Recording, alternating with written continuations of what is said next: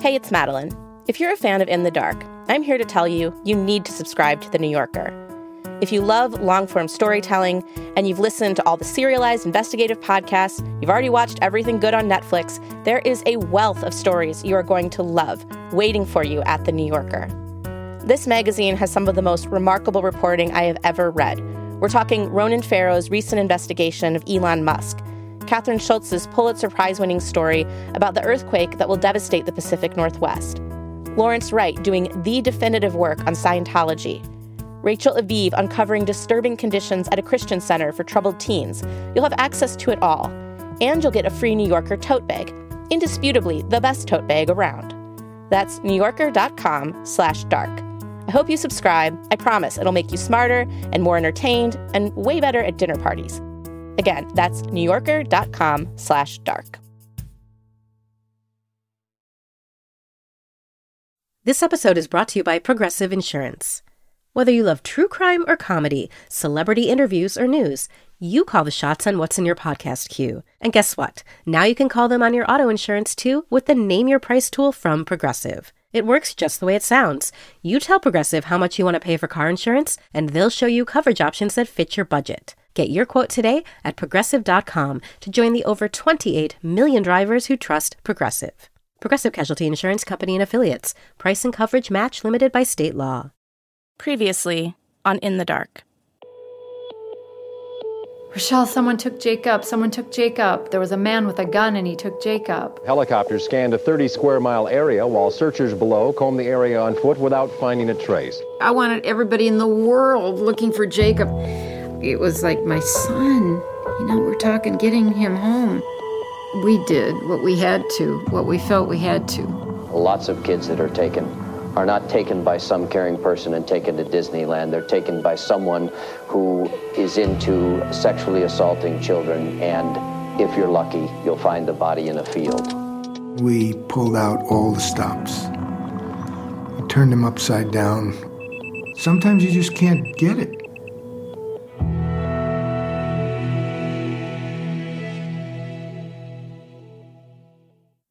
A few weeks after Jacob Wetterling was kidnapped, Jacob's mom, Patty, started getting letters from all over the country. Letters from kids who had heard about Jacob and wanted to tell Jacob's mom their own stories of violence and abuse. This happened to me, or my sister ran away, and this happened, and this, and it was like this growing, it's like a snowball. Before Jacob was kidnapped, Patty thought she understood how the world worked.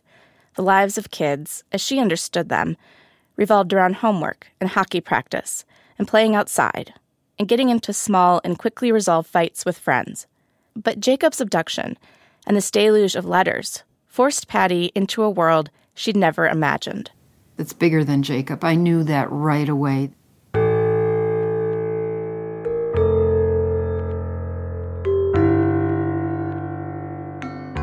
This is In the Dark, an investigative podcast from APM Reports. I'm Madeline Barron. Today we're going to do something a little different. We're going to leave the dead-end road where Jacob was kidnapped 27 years ago, and we're going to look outward, far beyond this tiny town, far beyond Minnesota even, and see how the fear about what had happened to Jacob and what it seemed could happen to any child would grow and spread until it took the form of a federal law that would alter the lives of millions of Americans.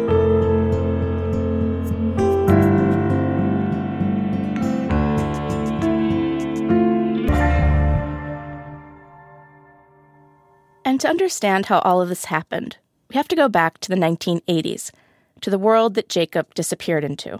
Remember, a stranger can mean danger. Now I know. And knowing is half the battle. G.I. Joe! Back then, the idea of stranger danger was everywhere. It was on TV shows and morning cartoons, on public service announcements with unscientific and ever-changing numbers of how many kids go missing. If she gets into that car, that may be the last time you'll see Jenny. I'm McGruff, the crime dog. See those kids? Every day in this country, 60 kids disappear. Some run away, but a lot are kidnapped by strangers, or even by people they know. Help take a bite out of crime.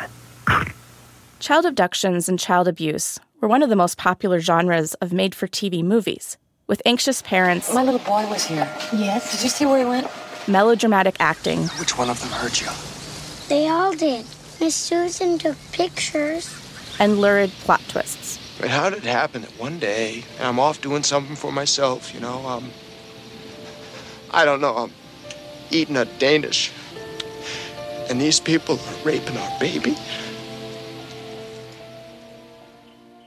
This idea began to take root at the edges of the public's consciousness, that thousands of child abductors were out there, waiting to strike the moment we let down our guard, even though this is actually a really rare crime.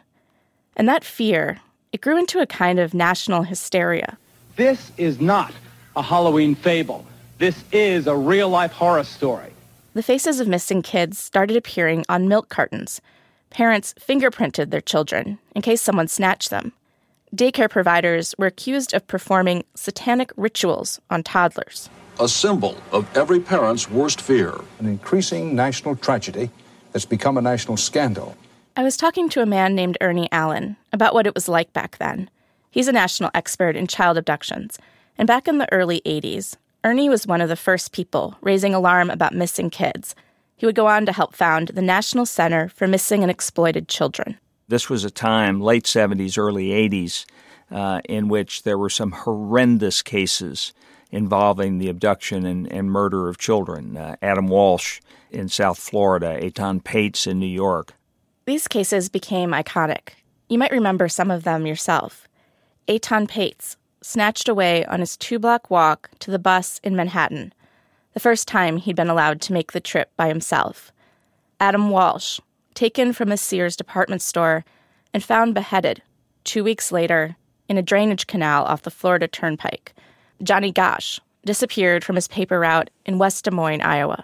It just frightened people and made people think something's going on, something is wrong. This is not about one sick city. It's not about one Jack the Ripper. This is happening to greater or lesser degrees in communities across this country, and America has missed it.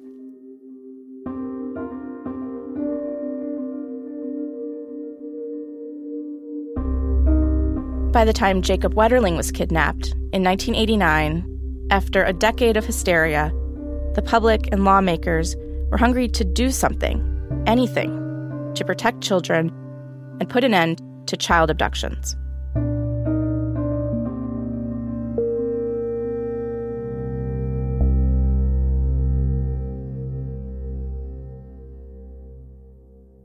Right from the beginning, investigators on the Jacob Wetterling case were convinced the crime fit into the pattern of other child abductions, that the person who did it had a sexual motive. Investigators now say they plan to question every person in Minnesota who's ever been convicted of a sex crime or a crime against children. They want to know where those people were Sunday night when Jacob was kidnapped. The top FBI agent on the case at the time, Jeff Jamar, told reporters how this worked. So what we're trying to do is find out where persons who have been convicted of this type of crime before were at 9:15 Sunday night. But it wasn't easy. Back then, the files of people convicted of sex crimes were spread out in boxes in small-town police departments, sheriff's offices, courthouses. There wasn't a central directory of people convicted of sexually assaulting children. So when Jacob's mom, Patty, started asking some of the investigators who worked on the case if there was anything that could have helped, they told her, yes, there was one thing. Knowing who was in the area would have made things move a lot faster, expediting, ruling out. It actually works to rule people out. If you know who's done this before and you have their name and address, you can go, where were you, right through the list much more quickly. What law enforcement and Patty had in mind was a private registry of the addresses of sex offenders, so they could quickly find all the sex offenders who lived in a certain area. Some states already had laws like that, but Minnesota wasn't one of them. So about a year after Jacob was kidnapped, with the case still unsolved, Patty pushed for a state law to create a registry in Minnesota. But there was no national registry. Patty worried that offenders could easily cross state lines. I was at that point working closely with the National Center for Missing and Exploited Children, and people were calling the National Center and finding out which states don't have sex offender registry. My brother's getting out of prison soon, and he's trying to decide where he should live. So it was like, whoa, we can fix that. So we did. We just did it. In 1993, about 4 years after Jacob was kidnapped, a U.S. representative from Minnesota introduced a bill in Congress, the Jacob Wetterling Act, that would require all states to verify the addresses of sex offenders every year and to maintain registries of sex offenders. Patty envisioned the registry as something meant for law enforcement. It was not designed to be open to the general public.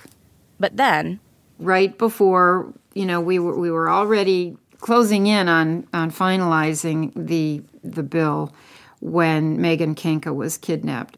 Megan Kanka, she was a 7-year-old girl from New Jersey who was raped and murdered by a convicted sex offender who lived across the street. Megan's parents didn't know the man was a sex offender, so they asked Patty if they could add one tiny, seemingly minor addition to the Jacob Wetterling Act. Just a couple of words. So they added one sentence saying that law enforcement may notify community upon the release of a violent offender. May notify the community. It didn't seem like much.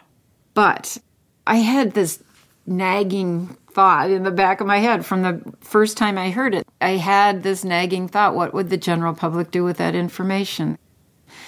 But I would be going against another victim family who saw another need, and I wasn't strong enough to say, no, I don't think so. The Jacob Wetterling Crimes Against Children Registration Act passed as part of the 1994 federal crime bill. It marked the beginning of a new way of thinking about sex offenders in this country. And once the idea took hold that this group of people, sex offenders, should be registered and tracked, there was no going back.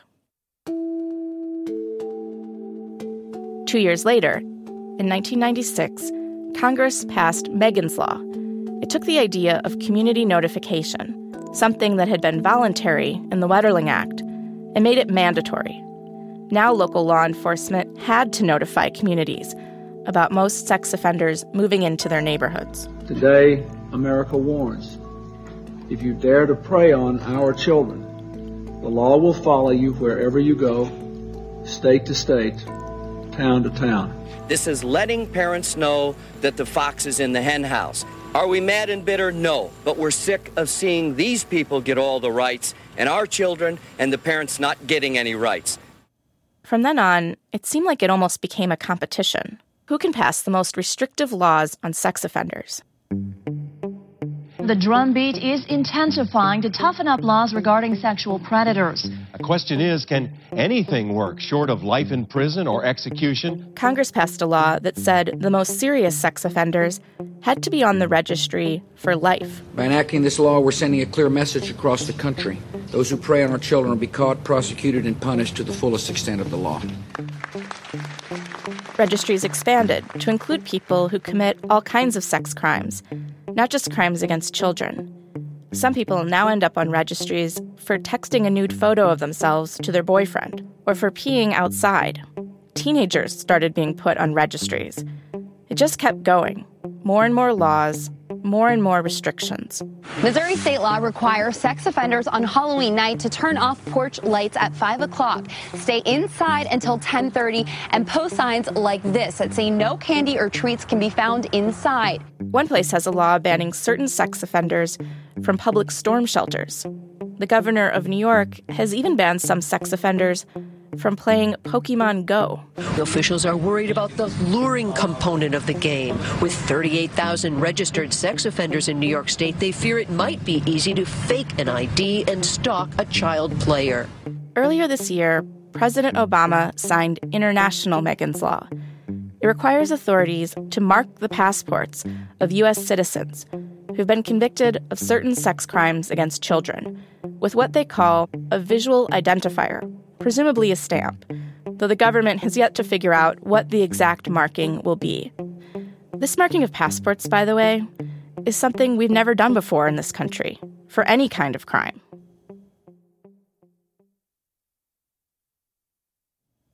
As efforts to get tough on sex offenders picked up steam, Jacob's mom, Patty, was right on the front lines, with the parents of other abducted kids, pushing for more laws, for more restrictions. She met with President Clinton in the Oval Office, appeared at a news conference in front of the White House, and became a nationally renowned advocate for child safety.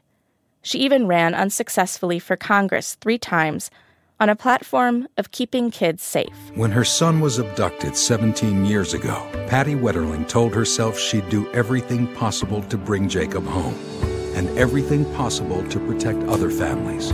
From Minnesota to the U.S. Congress, Patty Wetterling forced gridlock legislatures to pass new laws to prevent child abduction, lock sexual predators behind bars, and keep our families safe. An ordinary Minnesotan with extraordinary courage. I'm Patty Wetterling, and I approve this message. But Patty couldn't shake that nagging thought in the back of her mind that maybe some of this wasn't such a good idea. She began getting another type of letters from parents of kids who'd been put on sex offender registries. And one day, she went to Alabama to speak at a treatment center for kids who'd been convicted of sex crimes. I walked in, and there are all these kids wearing blue jeans and blue work shirts. They're kids. And the youngest one had just had his 10th birthday, and he was experimenting with a cousin or something when a relative walked in and was horrified and named him a sex offender. And I was so devastated by that. And eventually, she even started going to prisons to talk to adult sex offenders to try to help them. I want them to see a personal side, and I don't need to be mean and angry and yelling at them. I want to show them a compassionate side of life. Patty thought more about all these sex offenders, about what all these laws and restrictions meant for them.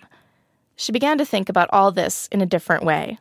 She began to think, I want these sex offenders to have a successful life. Because that would mean no more victims, and that's the goal. But we let our emotions run away from us achieving that goal.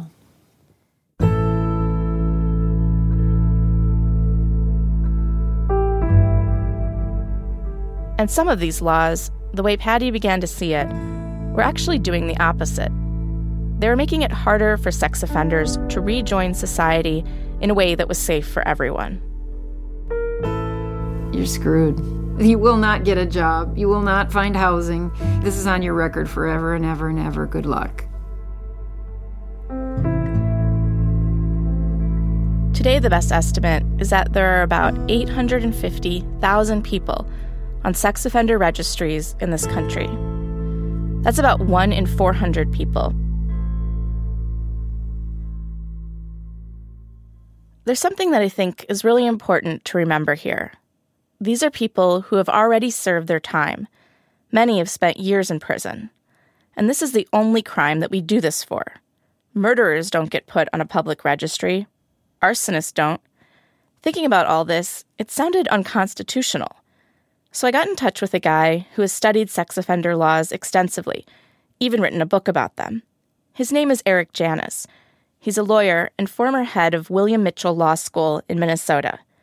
Janis told me that yes, it's true. The state is not allowed to punish people after they've served their sentences. That would violate the Constitution. But sex offender laws, according to the Supreme Court, are not punishment. They're regulation. I think, and I don't mean this in any kind of provocative way, but it's like we're regulating nuclear waste. We're not punishing the nuclear waste. We are making sure that it's kept away from us at a safe distance. And that's perfectly acceptable. And the law does that kind of thing all the time. It's not punishment, it's regulation. The problem is that these laws take that idea and apply that idea to people. And these laws treat people as if they are dangerous objects that have certain dangerous properties. Like hazardous waste. Exactly, like hazardous waste. If someone is hazardous waste, there's no safety measure that goes too far. But we'll take a little quick ride to the right. Let's go here. Not making it too obvious. A few months ago, we sent a producer named Rowan Moore Garrity to see where these laws have taken us. Rowan met up with this guy, Marcos, around a commercial area in Miami known as The Spot. But there's some tents and a few cars parked out here. The Spot isn't a house or an apartment complex. It's just this outside area, a parking lot basically, next to some warehouses. And it's where some of Miami's sex offenders live. Marcos used to live here too. Right here to my left, right just next to this lighting pole, is where I was parked at, right there all the time. Right in front of me, there would be a gentleman pitching a tent every night with a car in front of us as well. So you would say Marcos is a Marine Corps veteran. When he was 21 years old, he tried to meet up for sex with 2 teenage girls he'd met in an internet chat room. The girls turned out to be undercover officers. Marcos went to prison for 7 years and got out last year. He's still on probation and wears an ankle monitor. He asked us not to use his last name because he doesn't want to be threatened or harassed. More people will be staying right behind me. More cars will be here. When Marcos was getting ready to get out of prison, he started thinking about where to live. You're like, it can't be that bad. There's got to be a place to live. It can't be that hard. But it turned out it was that hard. In Miami, where Marcos lives, sex offenders have to live more than 2,500 feet from a school and more than 1,000 feet from a daycare center or playground. That area right there, it's good for any sex offender to live in. Right where we were at maybe 5 seconds ago, it is not good for a sex offender to be in. What's 1,000 feet that way? I have no clue, but the circle goes around it and as a crow flies. So that means that pretty much there's got to be some sort of school around there or some sort of daycare. Just think for a minute what this means. Imagine taking out a map of Miami and drawing a circle around every daycare center and playground, 1,000 feet in diameter. Then drawing a larger circle, 2,500 feet, around every school, and then coloring in all those circles with a red marker. Once you're done, almost the entire map will be red. That's the map of Miami that Marcos has to work with for the rest of his life. When Marcos first got out of prison, he managed to find an apartment that fit all the restrictions, and things were going okay. But then, about a year later... Someone must have seen the registry, and they notified the property that there was a sex offender living in the property. Obviously, your face is plastered all over the internet. Anyone could punch in their address, and they'll know that you're living close to them. And just that label itself, it says enough. It's the worst label you can have, pretty much. The property manager gave Marcos 10 days to get out. That's how he ended up at The Spot. His probation officer told him about it. She said, look, if you don't find housing, this is where all the sex offenders are staying at. The first time Marcos went to The Spot was in the afternoon. He wanted to check it out before it got dark. And I was like, wait a second here. I'm thinking more of a safer area, I guess you could say it. And yeah, it was surreal that this exists in the United States. Forced homelessness, pretty much what it is. It's a makeshift prison. If you think about it, it's like one of those prisons in the future. But Marcos didn't have any other choices, so he found a place to park and moved in.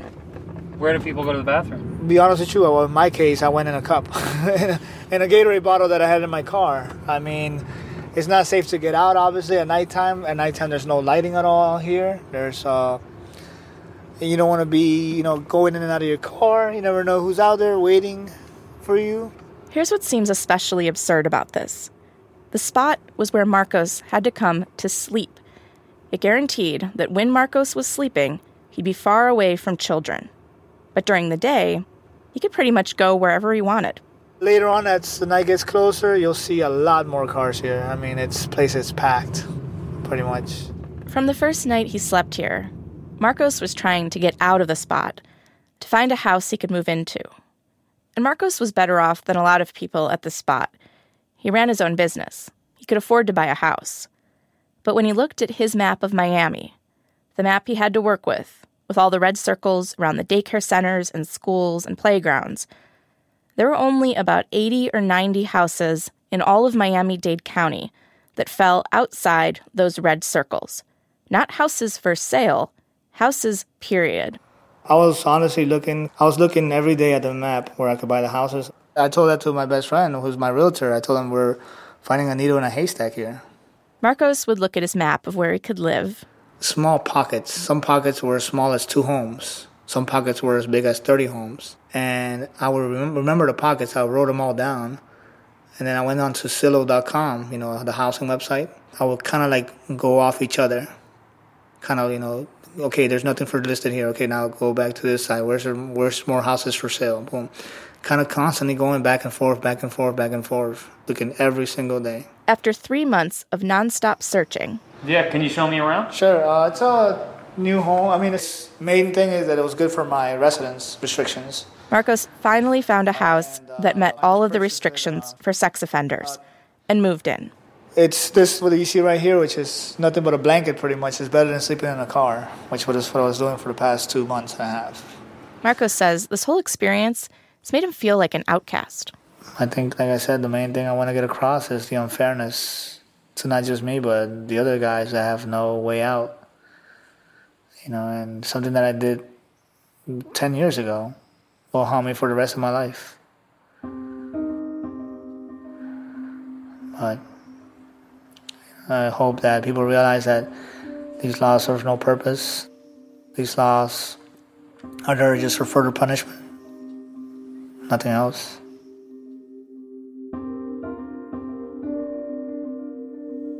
You can trace all of this, all these laws, the laws affecting Marcos, the spot, the passport markings, the Halloween restrictions, directly back to a few especially dramatic abductions of children by strangers.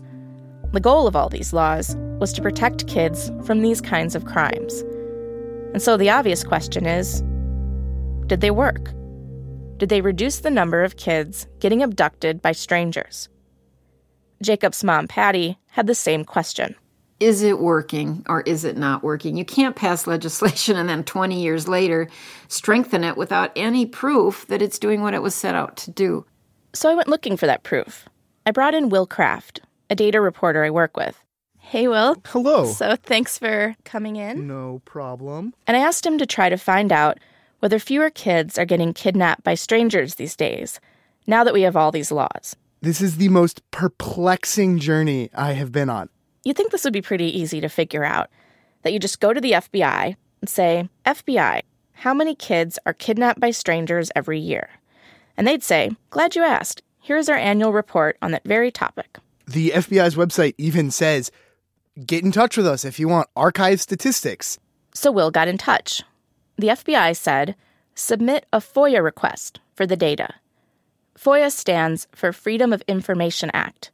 It's the formal way you request records from the federal government. So I submitted a FOIA request. It was rejected. I submitted a second FOIA request, and then a FOIA negotiator got in touch with me and said, we can't give you the information that you want. They say it's too difficult to gather all of it and would take a really long time. Who is they?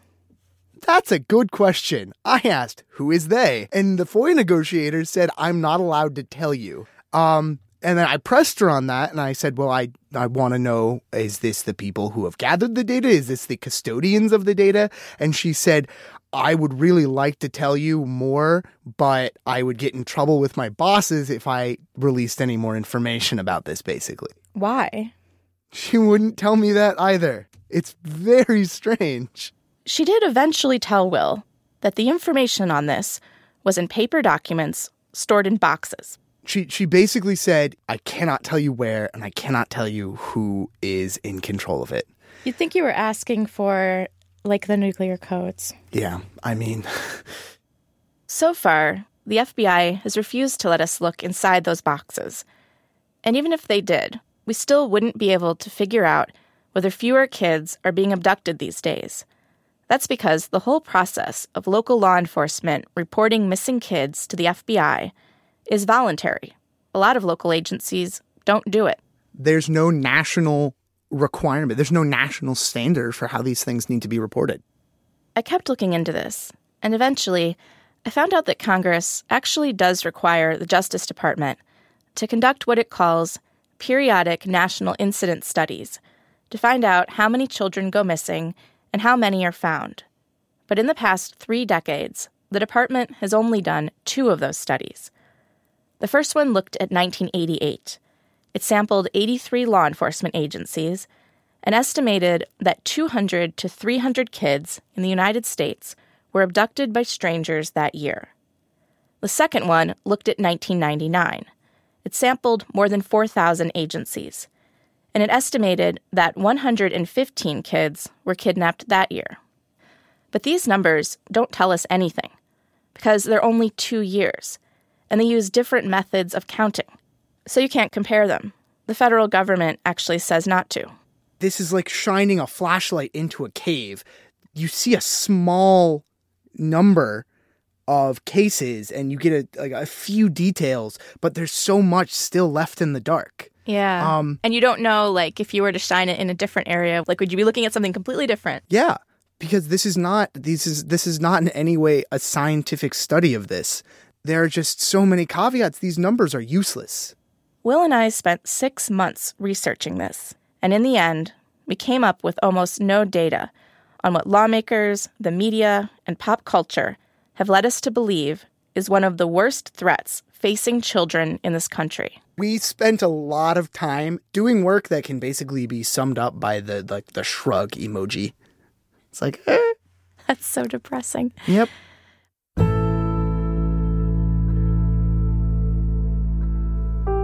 A few months ago, before the Wetterlings found out what had happened to their son nearly 27 years ago, I went over with our producer, Samara, to talk to Patty Wetterling. Good morning. Hi. Thanks. It's finally spring, huh? We wanted to talk with her about how she feels now, about the laws that she played such an important role in creating, especially the one that started all this, the law that requires all states to have registries of sex offenders. Do you check the registry periodically? No. It doesn't do me any good to know the registry. I know they're out there. So no, I don't check registries. Do you think that any public registry is a good idea? You ask hard questions. I think the way it was set up at the beginning can be a helpful law enforcement tool, much as the same as when you get pulled over by a state trooper. They got your entire record, man. They know what you've been up to, and if it's been a lot, they may be more likely to issue the ticket than the warning, and it's all there. Your neighbors don't know that. Most people don't know that, and the rest of the world doesn't need to know that. It's hard to, it just seems like where we're at right now, it's like... We're stuck. Right now, we're stuck. Because it's a trap. We want people to be angry about sexual assault. And then when they're angry about it, they want to toughen it up for these people, these bad boys who do this. And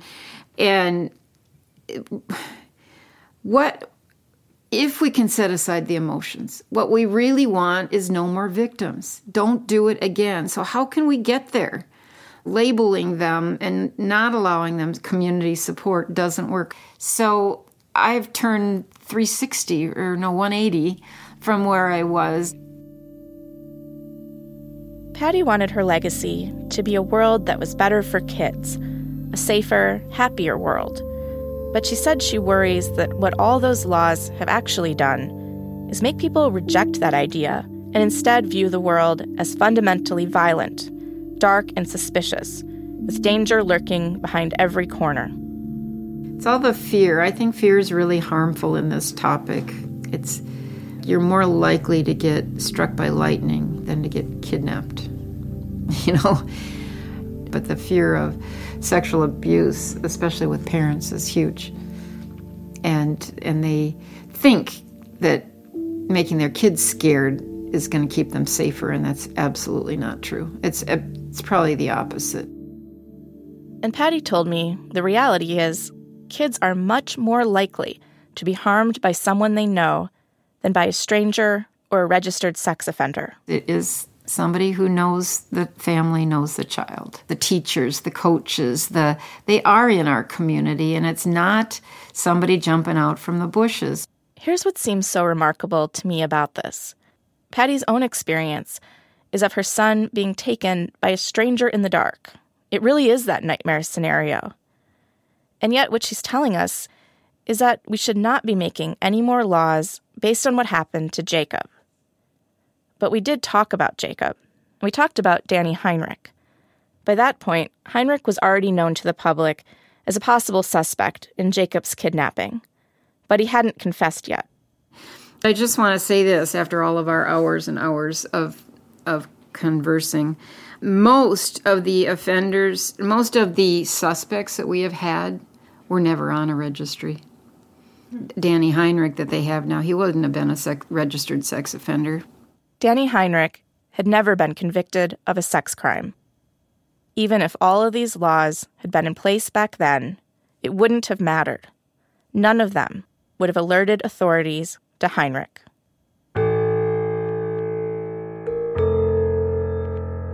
And even when Patty learned all the awful things that Danny Heinrich had done to her son, she didn't ask people to be more vigilant or pass tougher laws.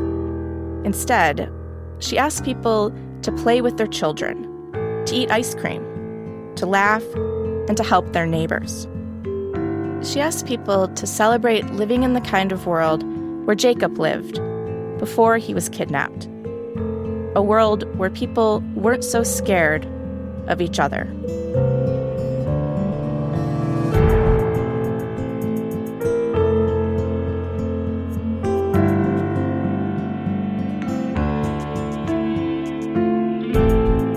Next time on In the Dark.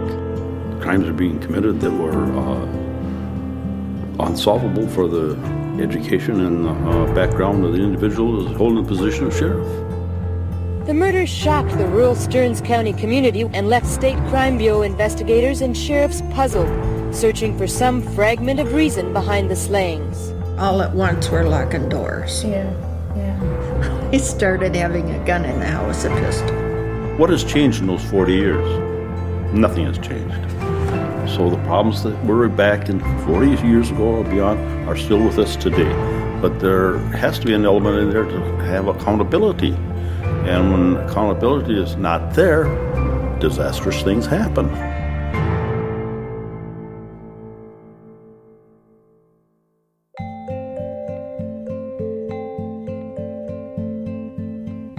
In the Dark is produced by Samara Freemark. The associate producer is Natalie Jablonski. In the Dark is edited by Catherine Winter, with help from Hans Buetow. The editor-in-chief of APM Reports is Chris Worthington. Web editors are Dave Peters and Andy Cruz. The videographer is Jeff Thompson. Thanks to Rowan Moore Garrity for his reporting in Miami. Additional reporting for this episode by Will Kraft and Emily Havoc. Our theme music is composed by Gary Meister. This episode was mixed by Johnny Vince Evans. Go to inthedarkpodcast.org to watch a video of Patty Wetterling talking about how she's changed the way she thinks about sex offender registries, and to find ways to get help if you or someone you know has been sexually assaulted.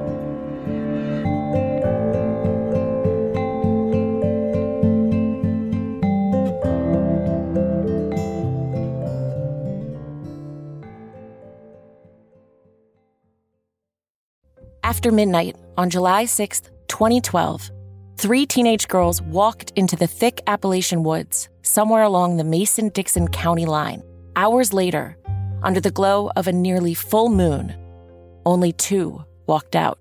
You may have heard about the Skylar Neese case of 3 teenage girls, a pact to kill, and 1 violent night under the stars deep in the West Virginia woods.